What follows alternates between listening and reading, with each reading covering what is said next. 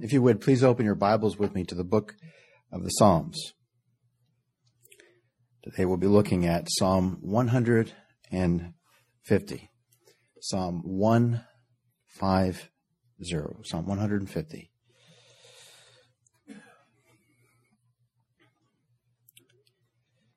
We read at the very beginning of this psalm, verse 1, "Praise ye the Lord." And then at the concluding part of the psalm, we read, "Let everything that hath breath praise the Lord. Praise ye the Lord." May the Lord enable every one of us gathered here this morning in His good providence, by His grace, to praise the Lord. Now, in this praise psalm, in this hallelujah psalm, and that's exactly what hallelujah means. Hallelujah means praise the Lord. In this short psalm, just 6 verses, and yet we read praise Him or praise the Lord 13 times. And in every sentence, in each phrase, the sweet psalmist of Israel writes the expression, praise Him or praise ye the Lord.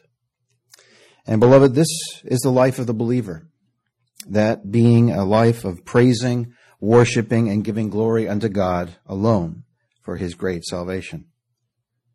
And beloved, this is just not something that believers do.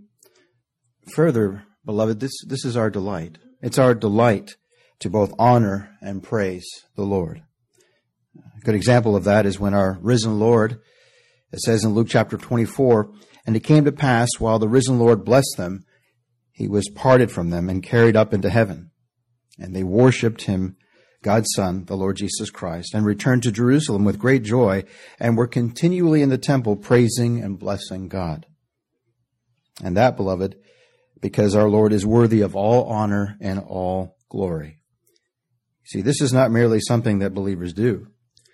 Rather, beloved, we delight to do that. We delight to honor our great God who saved His people to the uttermost.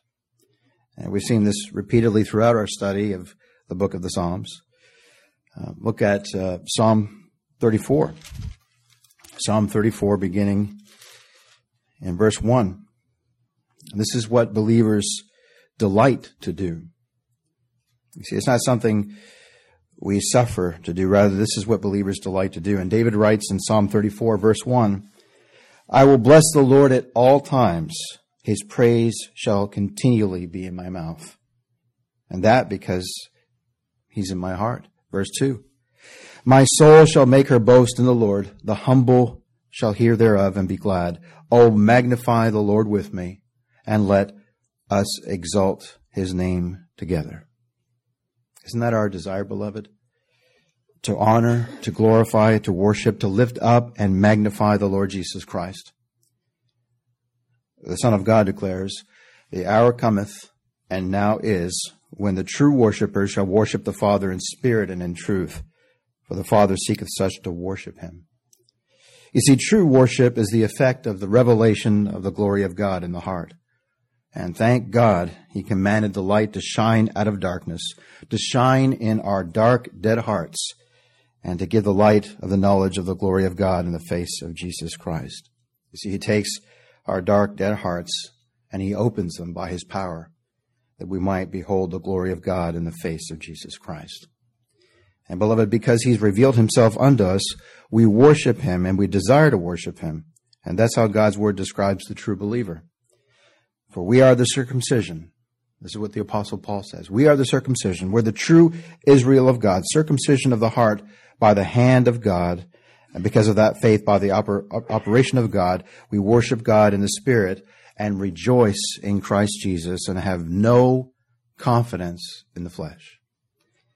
You see, only a true believer, only a true sinner can worship God. That's right. Only a believing sinner can truly worship God, for God seeketh such to worship Him in spirit and in truth. Now, in the book of the Psalms, in these concluding 5 Psalms, we see here how they all begin and they all end with "Praise ye the Lord." And we're blessed to know how that speaks of the Lord Jesus Christ, for He Himself is the beginning and the end of all things. And that in creation, and that in providence, and that in salvation. He's the Alpha and the Omega, the beginning and the end. For of Him and through Him and to Him are all things. to whom be glory forever. Amen. The Lord Jesus Christ, beloved, is the author and finisher of our faith and all of our salvation. And by God's grace, we know that salvation is of the Lord, and salvation comes from only Him and Him only. You see, my friend, salvation is not from the bottom up, but rather, ever so blessedly, it is from the top down, and it's of the Lord God and of Him only. And that means salvation originates with Him, for He's the executor of salvation, He's the applier of salvation, and He's the sustainer of salvation. And everything is from Him and to Him and for His glory. One old preacher of the past observes, quote, Jehovah, the one God, should be the one object of adoration. To give the least particle of His honor to another is shameful treason. To refuse to render all honor and glory to Him is heartless robbery. Beloved, the glory, the power, the majesty of our great Lord and God demands, and rightly so, all honor and all glory. Now, in the book of the Psalms, in the first psalm, it begins with, Blessed is the man that finds his delight in the word of the Lord. And the last psalm ends with what the blessed man delights to do. Now, not the cursed man. I'm talking about the blessed man. The blessed man delights to worship and praise our great God, for He alone is worthy of it. Now, we started remarkably. We started our study in the book of the Psalms in November of 2017. And this morning, we conclude our study here in the book of the Psalms in May of 2022. And I trust that as we've gone through each psalm, that what the Lord declares in John chapter 6 could be said of you who hear His voice, despite the poverty of my preaching. Our Lord declares, It is written in the prophets, and they shall all be taught of God.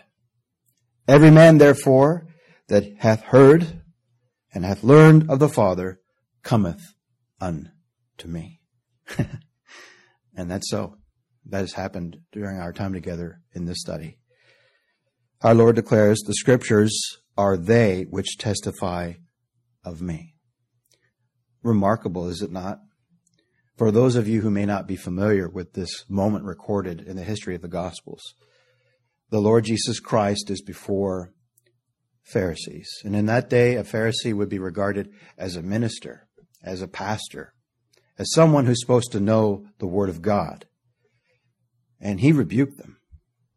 He rebuked them. He said to them, You do not have God's Word abiding in your hearts, and you've neither heard God's voice nor seen His shape. You search the Scriptures, for in them ye think ye have eternal life. But these are they which testify of me. And I believe the context bears out that these were reprobate men. And He says, and you will not come to me that you might have life. I'm so thankful that God's people are taught that this book here, the Bible, from Genesis to Revelation, it's all about Christ. That's the one theme from Genesis to Revelation. It's about the Lord Jesus Christ. What a remarkable moment. Those Pharisees were in front of a real life flesh and blood man, the Lord Jesus Christ. And in effect, He told them the Scriptures, the whole book, all of God's Word. You want to know what it's about? You're looking at Him right now. It's about me, God's well-pleasing Son, the promised Christ. What a moment. Don't take it lightly, beloved, that you know this. You did not know this in your natural state. God reveals this to His people and only His people. The Lord Jesus Christ said, I thank you, Father, that you've hidden this from the wise and prudent, but you've revealed this to your babes. Your babes. Remarkable.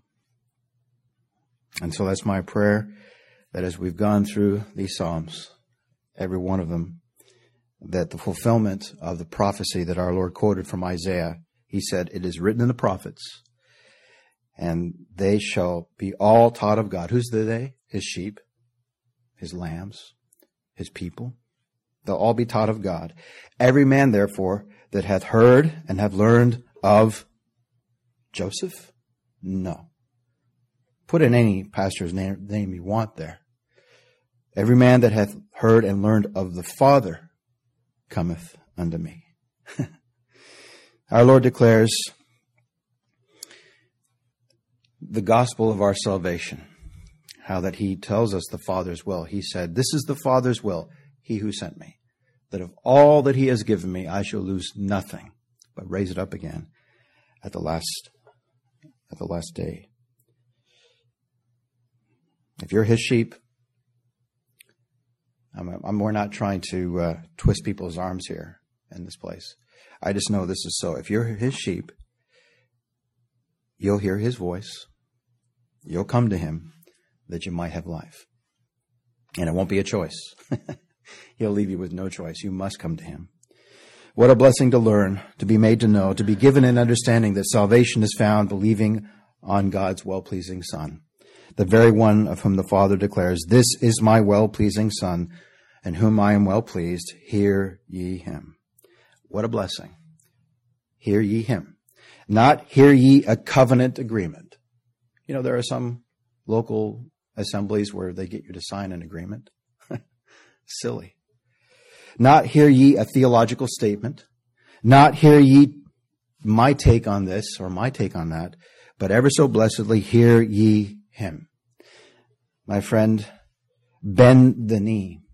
Kiss him. Kiss the King who rules and reigns over all, over creation, over providence, over salvation.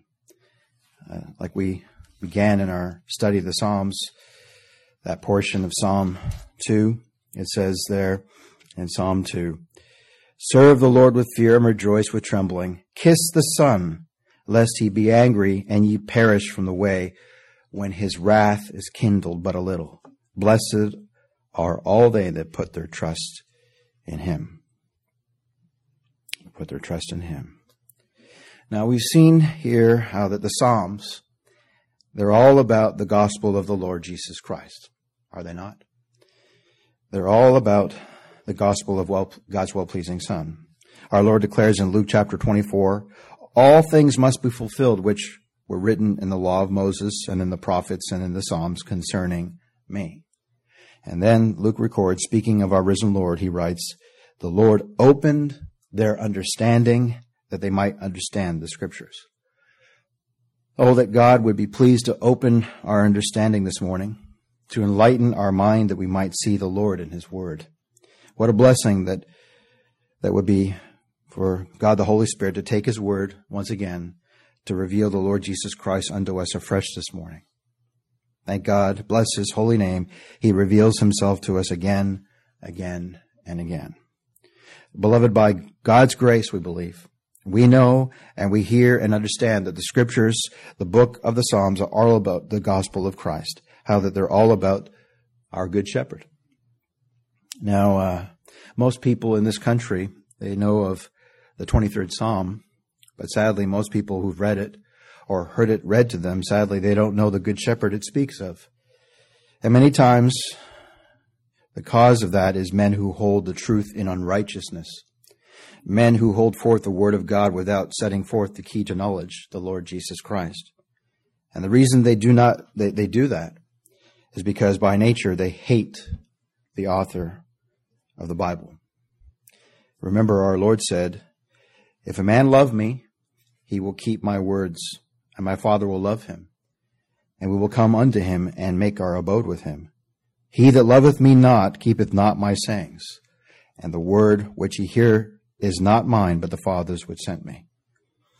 And so since unlearned and unstable men don't love the author, they don't know the message of the Psalms. You see, they don't know our Good Shepherd. But our Lord, the Good Shepherd, the great shepherd, the chief shepherd, his sheep hear his voice through the preaching of the gospel. And he gives them eternal life. He gives them everything, and they shall never perish. The great shepherd of the sheep, he provides for the sheep completely and totally. You see, the Psalms are about the Lord Jesus Christ, his blessed people, and his finished saving work for his people. Or rather, his blessed person and his finished saving work for his people. The Psalms are about his substitutionary death how that he satisfied God's law and justice for us, both its demands for payment of all our sins and its demand for perfection. It's all about his doing and dying. We read Psalm 22, the Psalm of the Cross, Psalm 69, the Psalm of the Cross, and David speaks about the blessed man in Psalm 32. In Psalm 32, David writes there in verse 1, "Blessed is he whose transgression is forgiven, whose sin is covered. Blessed is the man unto whom the Lord imputeth not iniquity, and in whose spirit there is no guile." And we know that's all owing to our sins being reckoned to the Lord Jesus Christ as a believer's substitute. And so the Psalms are all about the Lord Jesus Christ and his suffering, all-sufficient sacrifice for us. My friend, the Psalms are all about the righteous obedience of our Lord Jesus Christ for us, his righteous obedient life and his righteous obedient death upon the cross. Remember that psalm that speaks of his righteousness? We make mention of the Lord's righteousness, of his righteousness only. We read in Psalm 71,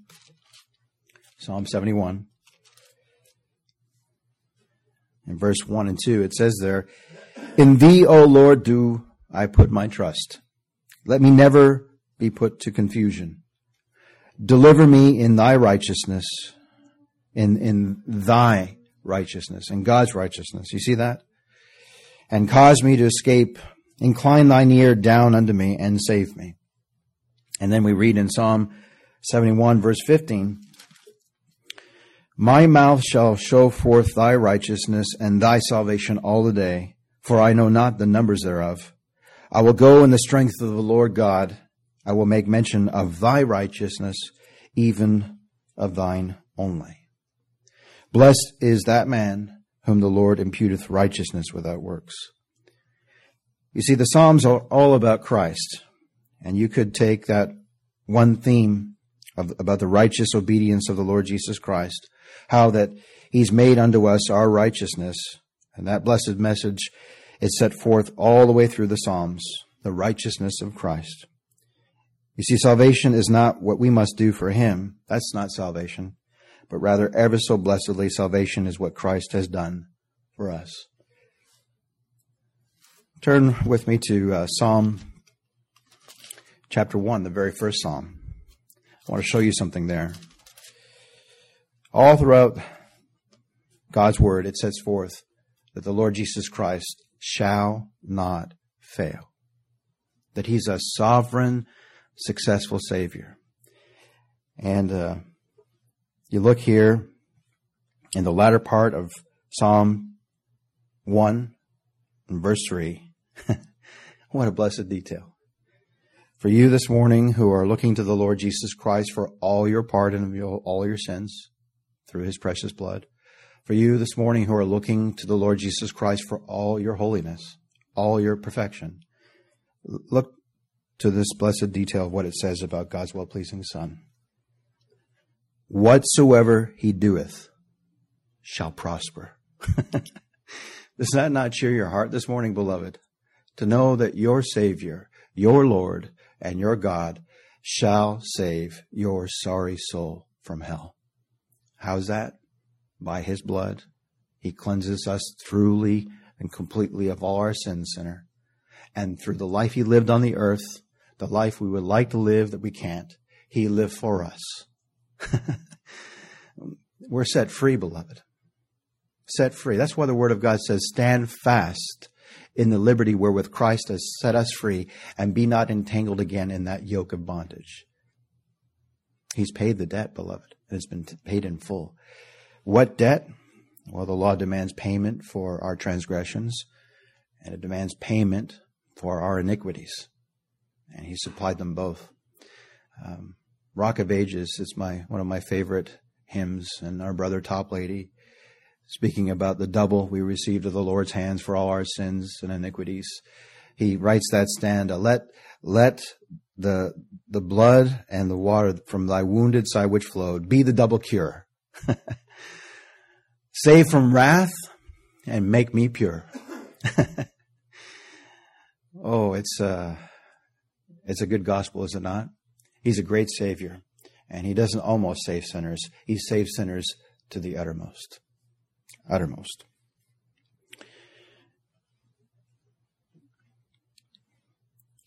It needs to be said again. Salvation is not what we must do for Him. That's not salvation. But rather, ever so blessedly, salvation is what Christ has done for us. We read in Psalm 57, verse 2, it says there, I will cry unto God Most High, unto God that performeth all things for me. And then in Psalm 92, verse 4, we read, For thou, Lord, hast made me glad through thy work. I will triumph in the works of thy hands. O Lord, how great are thy works, and thy thoughts are very deep. A brutish man knoweth not, neither doth a fool understand this, but his people do. By God's grace, his people do. You see, beloved, salvation is what he has done for us, not what we must do for Jesus.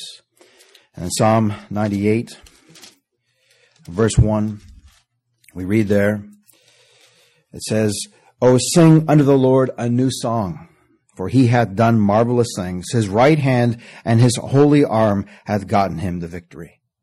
Thanks be to God, which giveth us the victory through our Lord Jesus Christ. And because he wins, beloved, we win.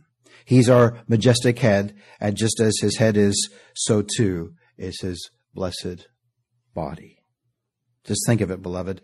The whole reason of everything is that our great God does according to his will, to the praise of the glory of his grace in Christ Jesus. In Ephesians chapter 1, we read there of the Father choosing, electing, and predestinating his people. And it says to the praise of the glory of his grace.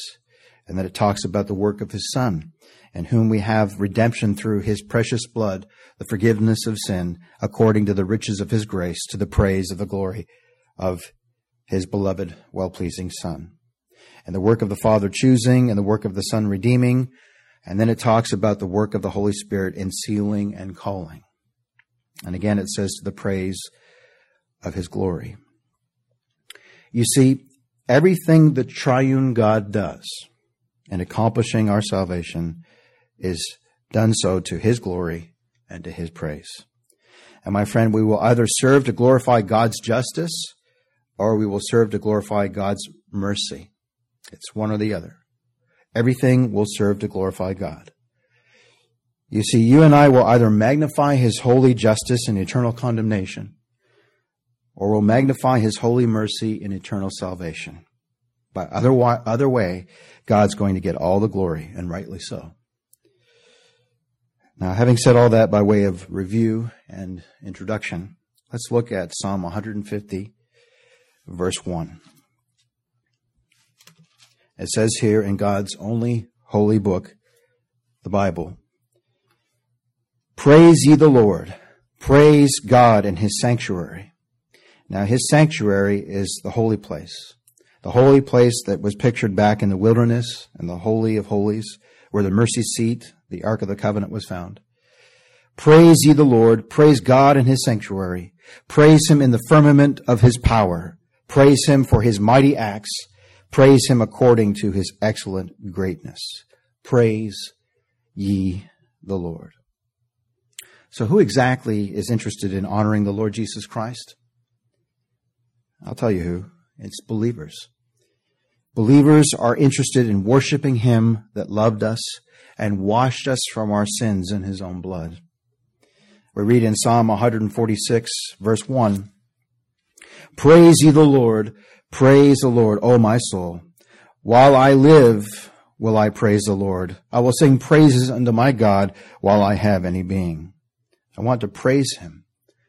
I want to honor him. And then in Psalm 147, verse 1, we read there, Praise ye the Lord, for it is good to sing praises unto our God, for it is pleasant. And that praise, that worship, is comely. It's right, it's proper to honor and worship our great God. Now back to just a few Psalms earlier, Psalm 57. We read there in verse 7, My heart is fixed, O God. My heart is fixed. I will sing and give praise. And because my heart has been fixed, I will praise him. You see, salvation's a heart work. Indeed, God's done a work of grace in our heart, and we'll look at that some more in a moment. But those who have a new heart, given in that working of the Holy Spirit within us, he said, I'll take away that stony heart and I'll give them a heart of flesh, a new opened heart. And we, being believers, are partakers of the new nature. And those who have been made objects of his everlasting love, they delight to worship him. For he has loved us with an everlasting love. We love him, beloved, because he first loved us. And the believer will worship and honor the Lord in his sanctuary, indeed in, by, and through his Holy Son, the Lord Jesus Christ. Turn to Psalm 96. Believers will worship and honor the Lord in his sanctuary, in the beauty of holiness, or in the Holy One of Israel, and that's the Lord Jesus Christ. In Psalm 96, verse 9, it says there, O worship the Lord in the beauty of holiness, fear before him all the earth. And in the previous Psalm, Psalm 95, verse 6, we read, O come, let us worship and bow down. O come, let us worship and bow down. Let us kneel before the Lord our Maker. For he is our God, and we are the people of his pasture, and the sheep of his hand. Today, if you will hear his voice, harden not your heart. He is our God, and we are his people, the people of his pasture and the sheep of his hand. He made us.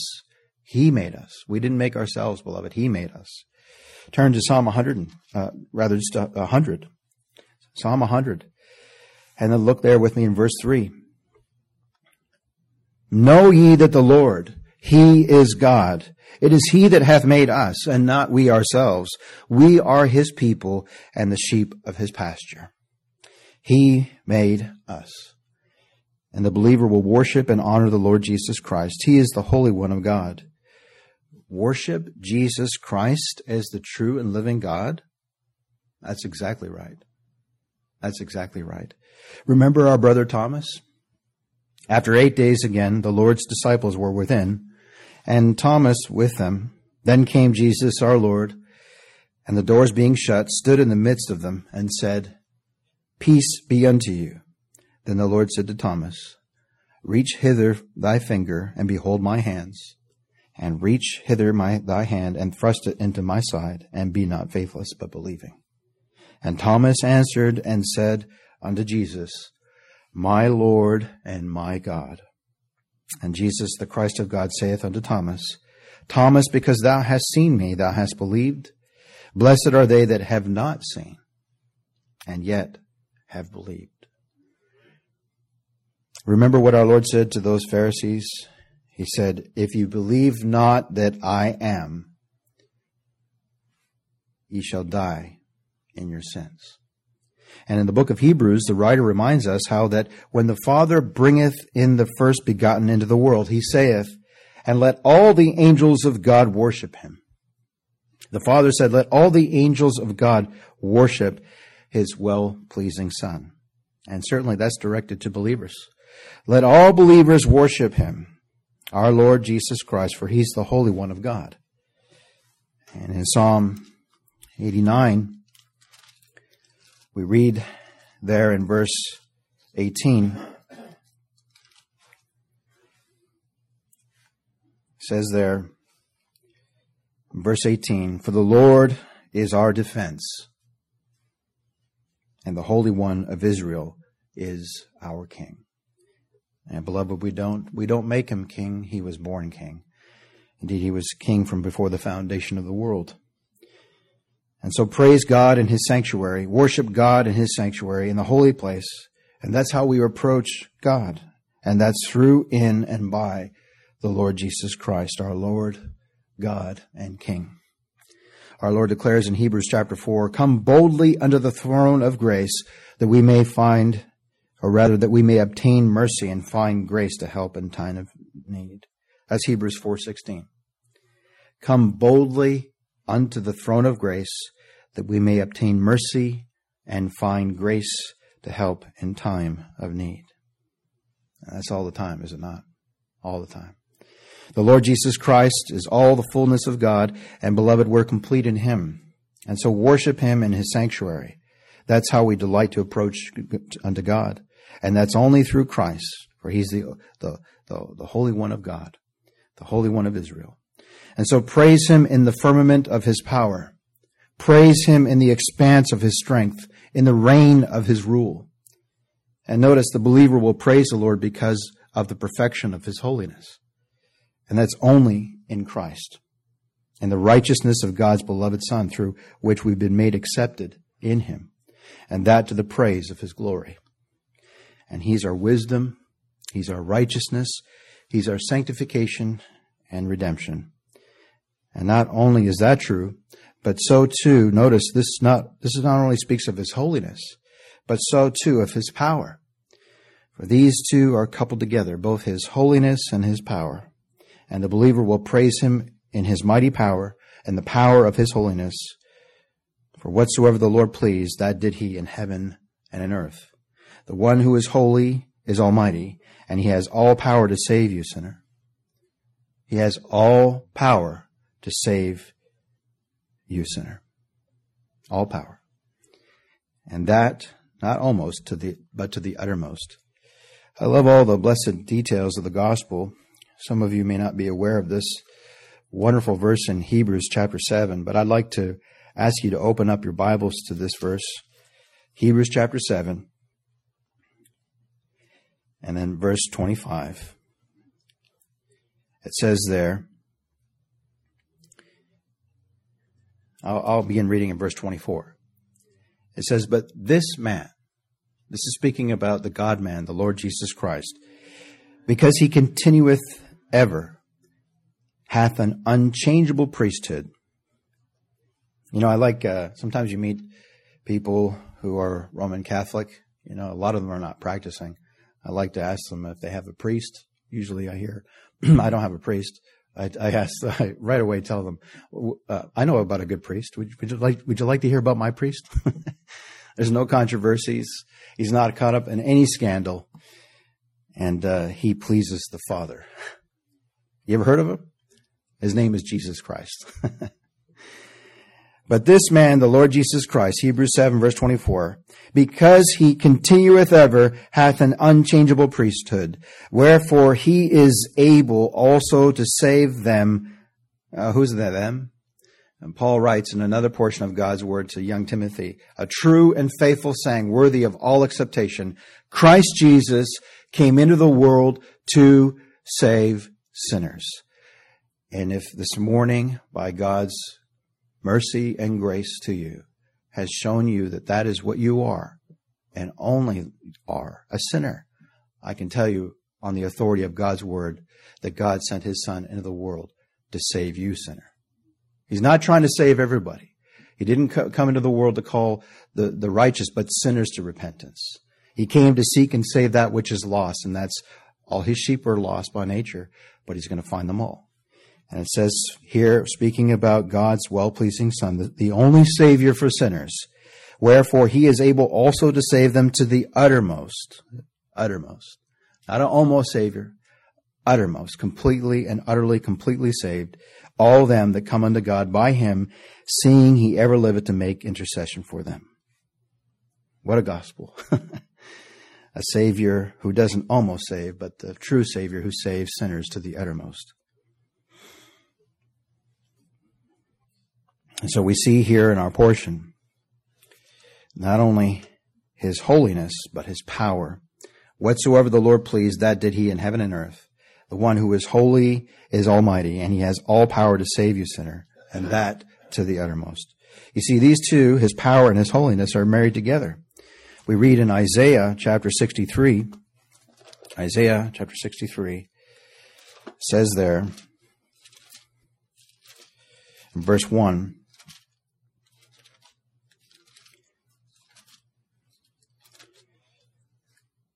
who is this that cometh from Edom with dyed garments from Bozrah? this that is glorious in his apparel, travailing in the greatness of his strength, I that speak in righteousness. And it sets forth there ever so blessedly how that the Lord Jesus Christ is mighty to save. You see, he's holy, but so too, beloved, he's also mighty to save. He's the holy, mighty Savior sent of the Father into the world to save sinners. In Matthew 20:28, the risen Lord says, all power is given unto me in heaven and in earth. Go ye therefore and preach the gospel. And in John chapter 17, verse 2, he sets forth how that the Son of God has power over all flesh, that he should give eternal life to as many as the Father has given him. You see, he has all holiness and all power. He's the mighty, holy Savior of God. And if he's not almighty, if he's not sovereign and holy and infinite in wisdom and power, then we have absolutely no hope of true salvation. You see, my friend, what it takes to save a great sinner is a great, almighty, holy Savior. And beloved sinner, he's God, our Savior, the very one whom the Father sent into the world to save sinners. How fitting that at the beginning of our time together, we sang Amazing Grace, that well-known hymn by John Newton. And when a friend came to John Newton upon his deathbed, he wrote the following in his journal. When I saw Mr. Newton near the closing scene, it was kind of just a poetic way of saying, when he saw his friend John upon his deathbed, near that time to depart, he records, he was hardly able to talk. And all I find I had noted down upon my leaving him is this. And this is what John Newton's friend says his words were at the time he visited him. My memory is nearly gone, but I remember two things. That I am a great sinner and that Christ is a great Savior. That's true, beloved. That's true. I know two great things. That I'm a great sinner and the Lord Jesus Christ is the great Savior who shall save them. Beloved, praise him in the firmament of his power. Praise him in the sovereign expanse of his almighty strength. Truly, it is a blessed thing that in our God, holiness and power are united together.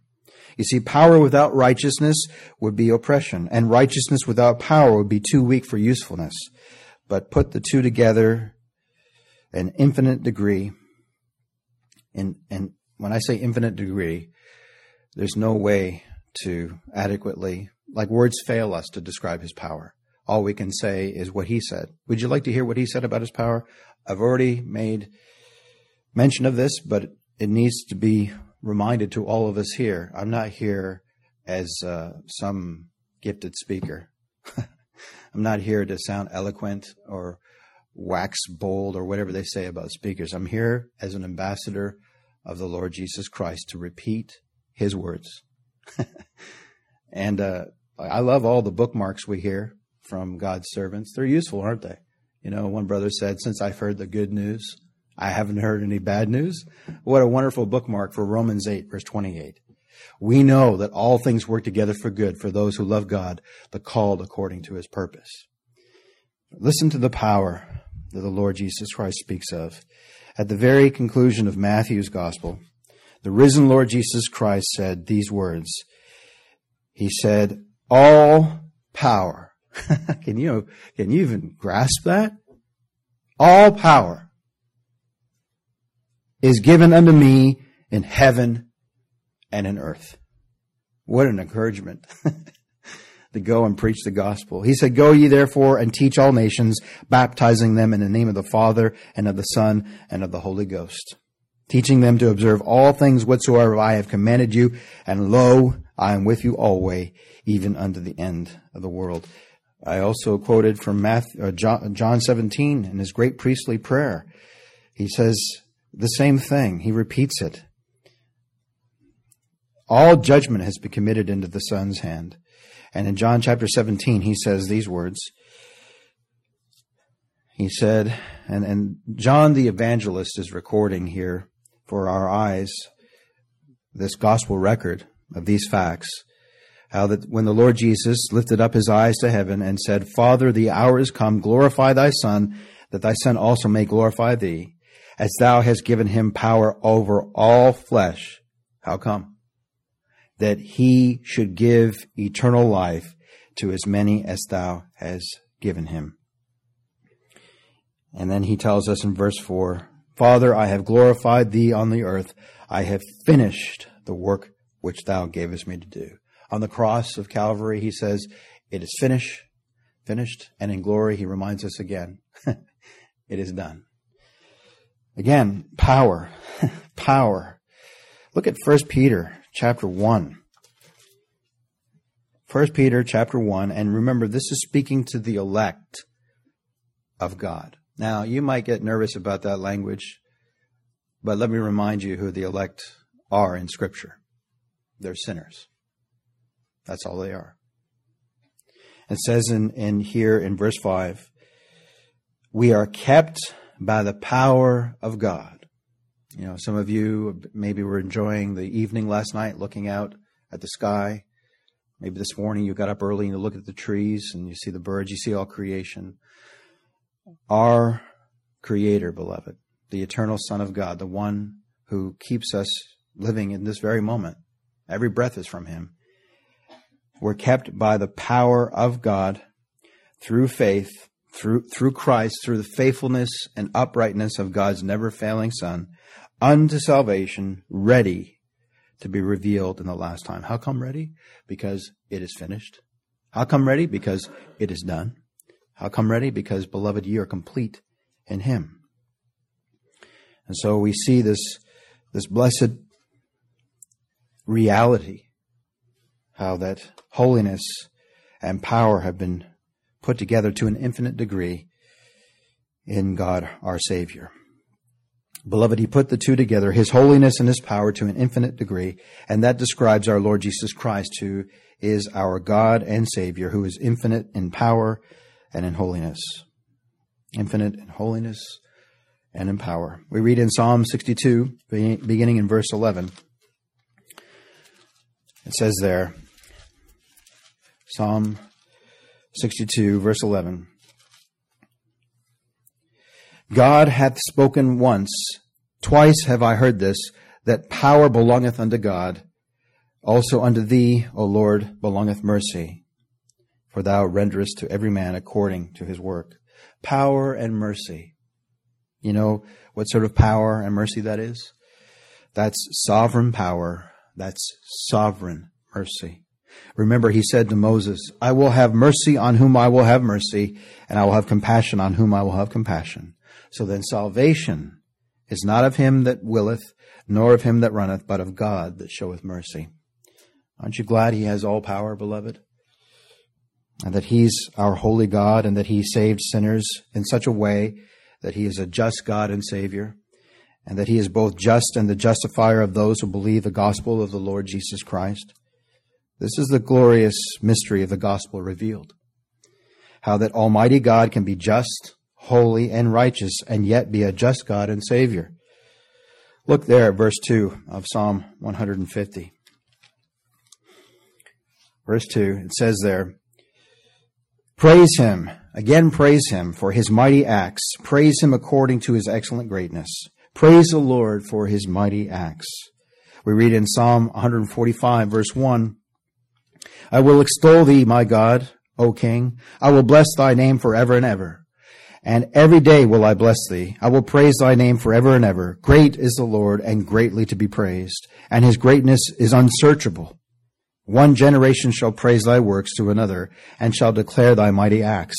I will speak of the glorious honor of thy majesty, and of thy wondrous works, and shall speak of the might of thy terrible acts, and I will declare thy greatness. The greatness of our God. Praise him for his mighty, victorious acts. Now, two things come to mind. His mighty act for us and his mighty act in us. And certainly his substitution, his incarnation, his resurrection, these are mighty acts for us, are they not? And salvation is Christ in you, the hope of glory. Salvation is the mighty act of God for us. Salvation is the mighty decree of God decreeing salvation for us. We read in 1 Thessalonians in chapter 5, 1 Thessalonians chapter 5, verse 9, it says there, "For God hath not appointed us to wrath." Did you hear that, beloved?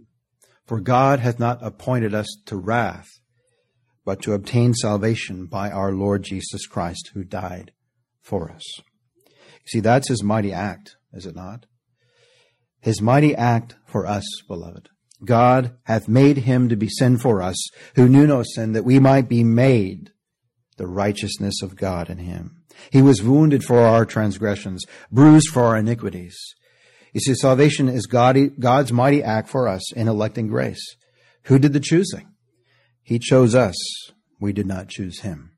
Election is of grace, and it's of his mighty act for us. And had the Lord not chosen us, we would never have believed the gospel. That's right. If the Lord had not chosen us, we would never have believed the gospel. We never would have loved him had he not loved us first.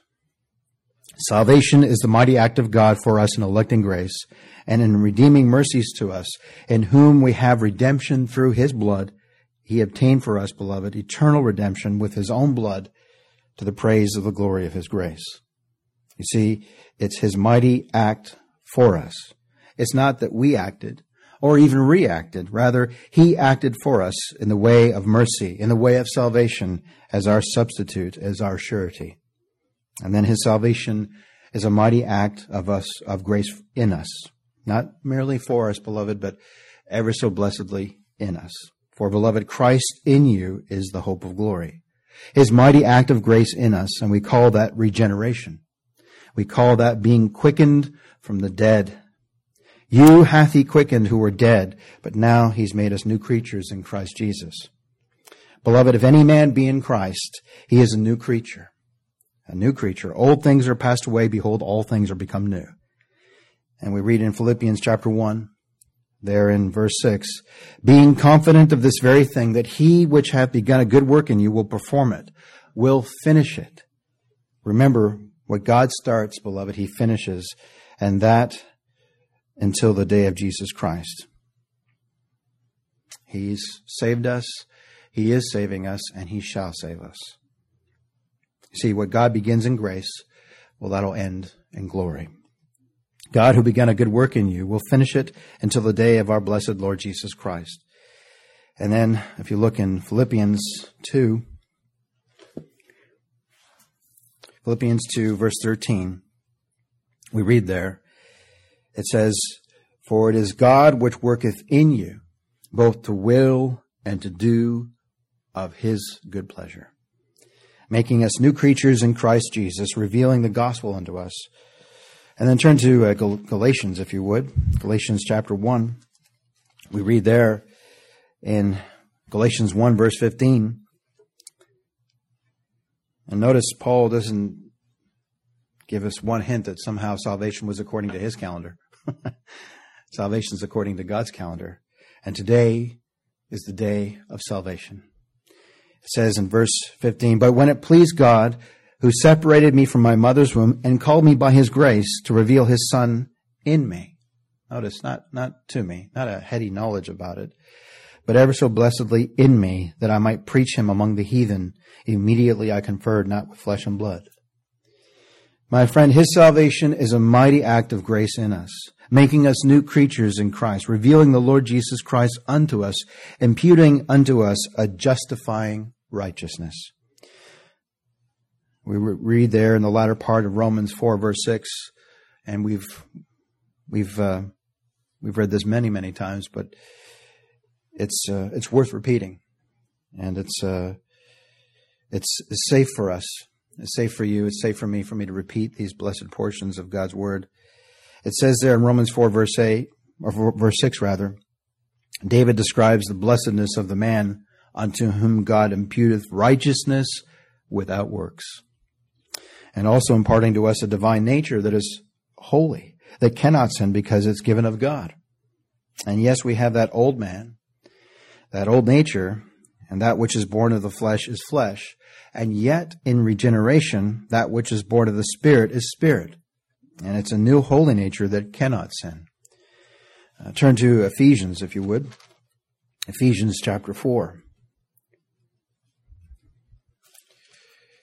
It says there in Ephesians chapter 4, and Paul's speaking here about the two natures, the nature of the old man and the nature of the new man, and he does that in several places. But let's read Ephesians chapter 4, beginning in verse 24. You see, beloved, we're partakers of a divine nature, as Peter puts it in 2 Peter 1:4.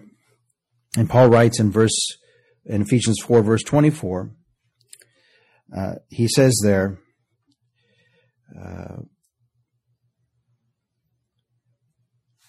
put on the new man. Beloved, put on the new man, which after God is created. And remember, and notice, it's God that creates something that wasn't there before. He creates a new holy nature and imparted to you in regenerated grace. So he writes here, beloved, put on the new man, which after God is created in righteousness, and I love this blessed detail, and true holiness. It's not pretended holiness. This is the true holiness of the Lord Jesus Christ. That is a holy nature that cannot sin, which is Christ in you, the hope of glory. We read in 1 John chapter 3, whosoever is born of God doth not commit sin, for his seed remaineth in him, and he cannot sin because he is born of God. You see, that's speaking of the new nature that cannot sin. Now, the old man, that flesh does nothing but sin.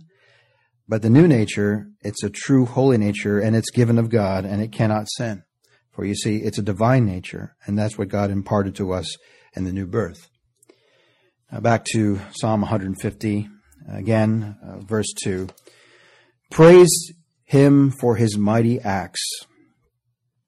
Praise him for his mighty decrees. Praise him according to his excellent greatness. Beloved, all things that our great God does are done according to his excellent greatness. Oh, the multitude of his greatness. We read in Philippians chapter 4, verse 19, but my God shall supply all your need according to his riches and glory by Christ Jesus. Beloved, he shall supply all your need. All your need. You see, it's all according to what God has done through the doing and dying of his Son.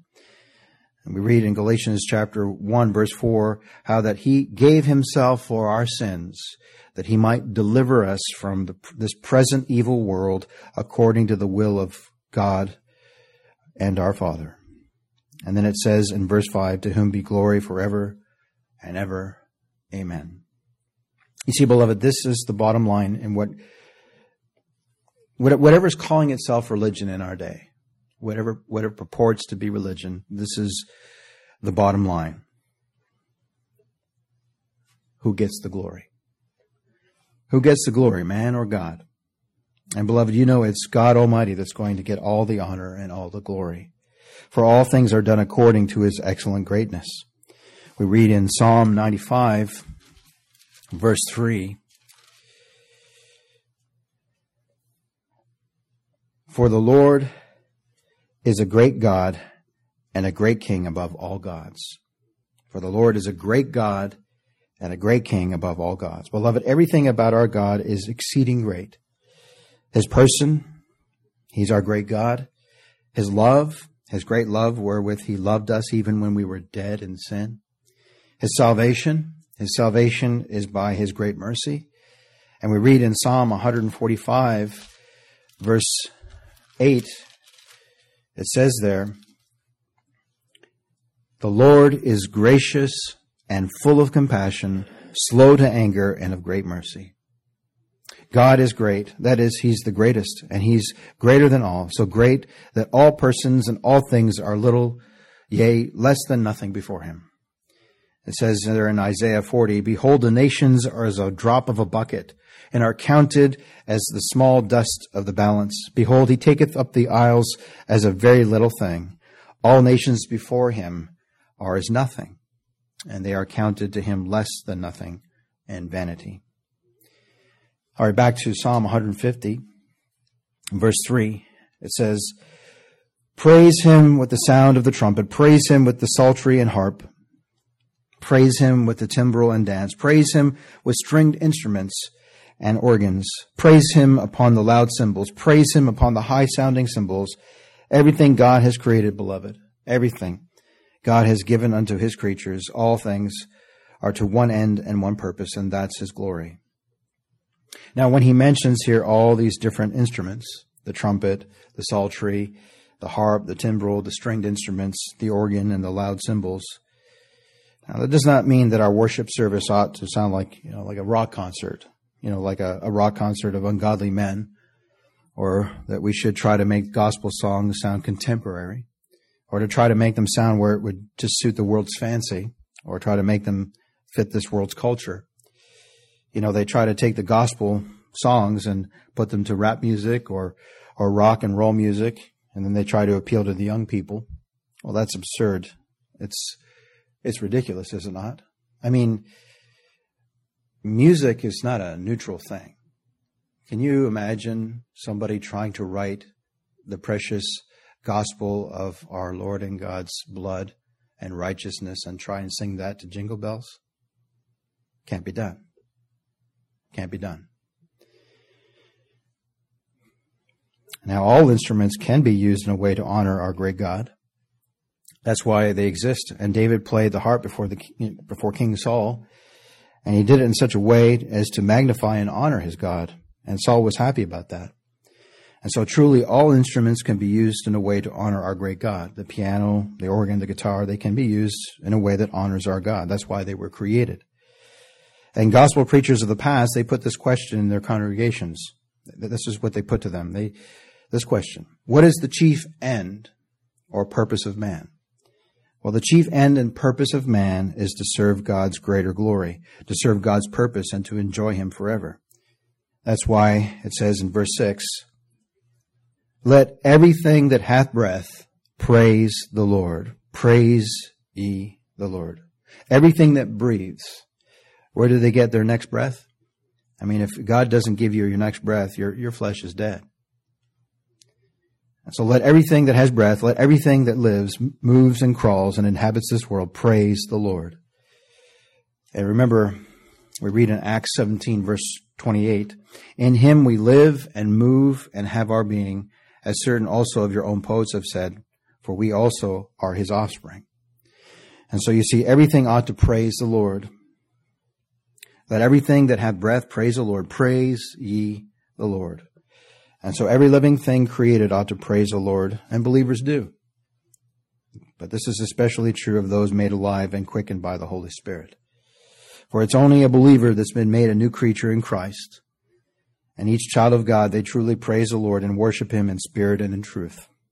What a day it will be when all things in all places unite to glorify the only one true and living God. This will be the final triumph of the church in Christ, to glory of our Lord God. For we sing that song in Revelation, worthy is the Lamb that was slain to receive power and riches and wisdom and strength and honor and glory and blessing, both now and forever. Amen. At the conclusion of the service, sometimes I hear people saying, it was a good message, or thank you, that was a blessing. But I was especially blessed when someone recently said to me, thank you for preaching the Word of God. You see, I'm not here to direct you to myself or remind you of myself. My leadership is leading and directing you with one purpose in view, and that only. And I trust no one will be upset with me if I steal the words of my brother to emphasize the point. God's word is preached from this pulpit that ye might believe that Jesus is the Christ, the Son of God, and that believing ye might have life through his name, that you might give him all the glory. You see, it gets down to who gets the glory in this thing. And I really believe that the litmus test for every sermon that's preached, does the sermon that's preached, does it give man some glory? Does it let the creature glory in the flesh? Or does it rightly give all the honor and all the glory to God alone? Remember that last verse of 1 Corinthians chapter 1?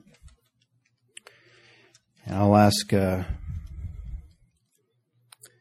Tyler to conclude our time together in a chorus, and then I'll have Brother James conclude the service in a prayer. But in 1 Corinthians, and I trust as you're leaving this auditorium this morning that what you've heard just now isn't foolishness to you. Why would I say that? Why would I say that? Well, in 1 Corinthians chapter 1, we read this solemn observation. It's the Holy Spirit that's moving our brother Paul to write these words. This is the Word of God, but it is something solemn to observe. It says here in 1 Corinthians chapter 1, the preaching of the cross is to them that perish foolishness, but unto us which are saved it is the power of God. And in that portion it says, it pleased God through the foolishness of preaching to save them that believe.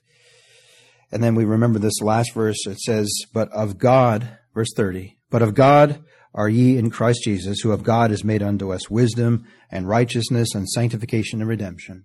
How come? That according as it is written, he that glorieth, let him glory in the Lord. So, beloved, as we read in this last verse, let everything that hath breath praise the Lord. Praise ye the Lord. Amen.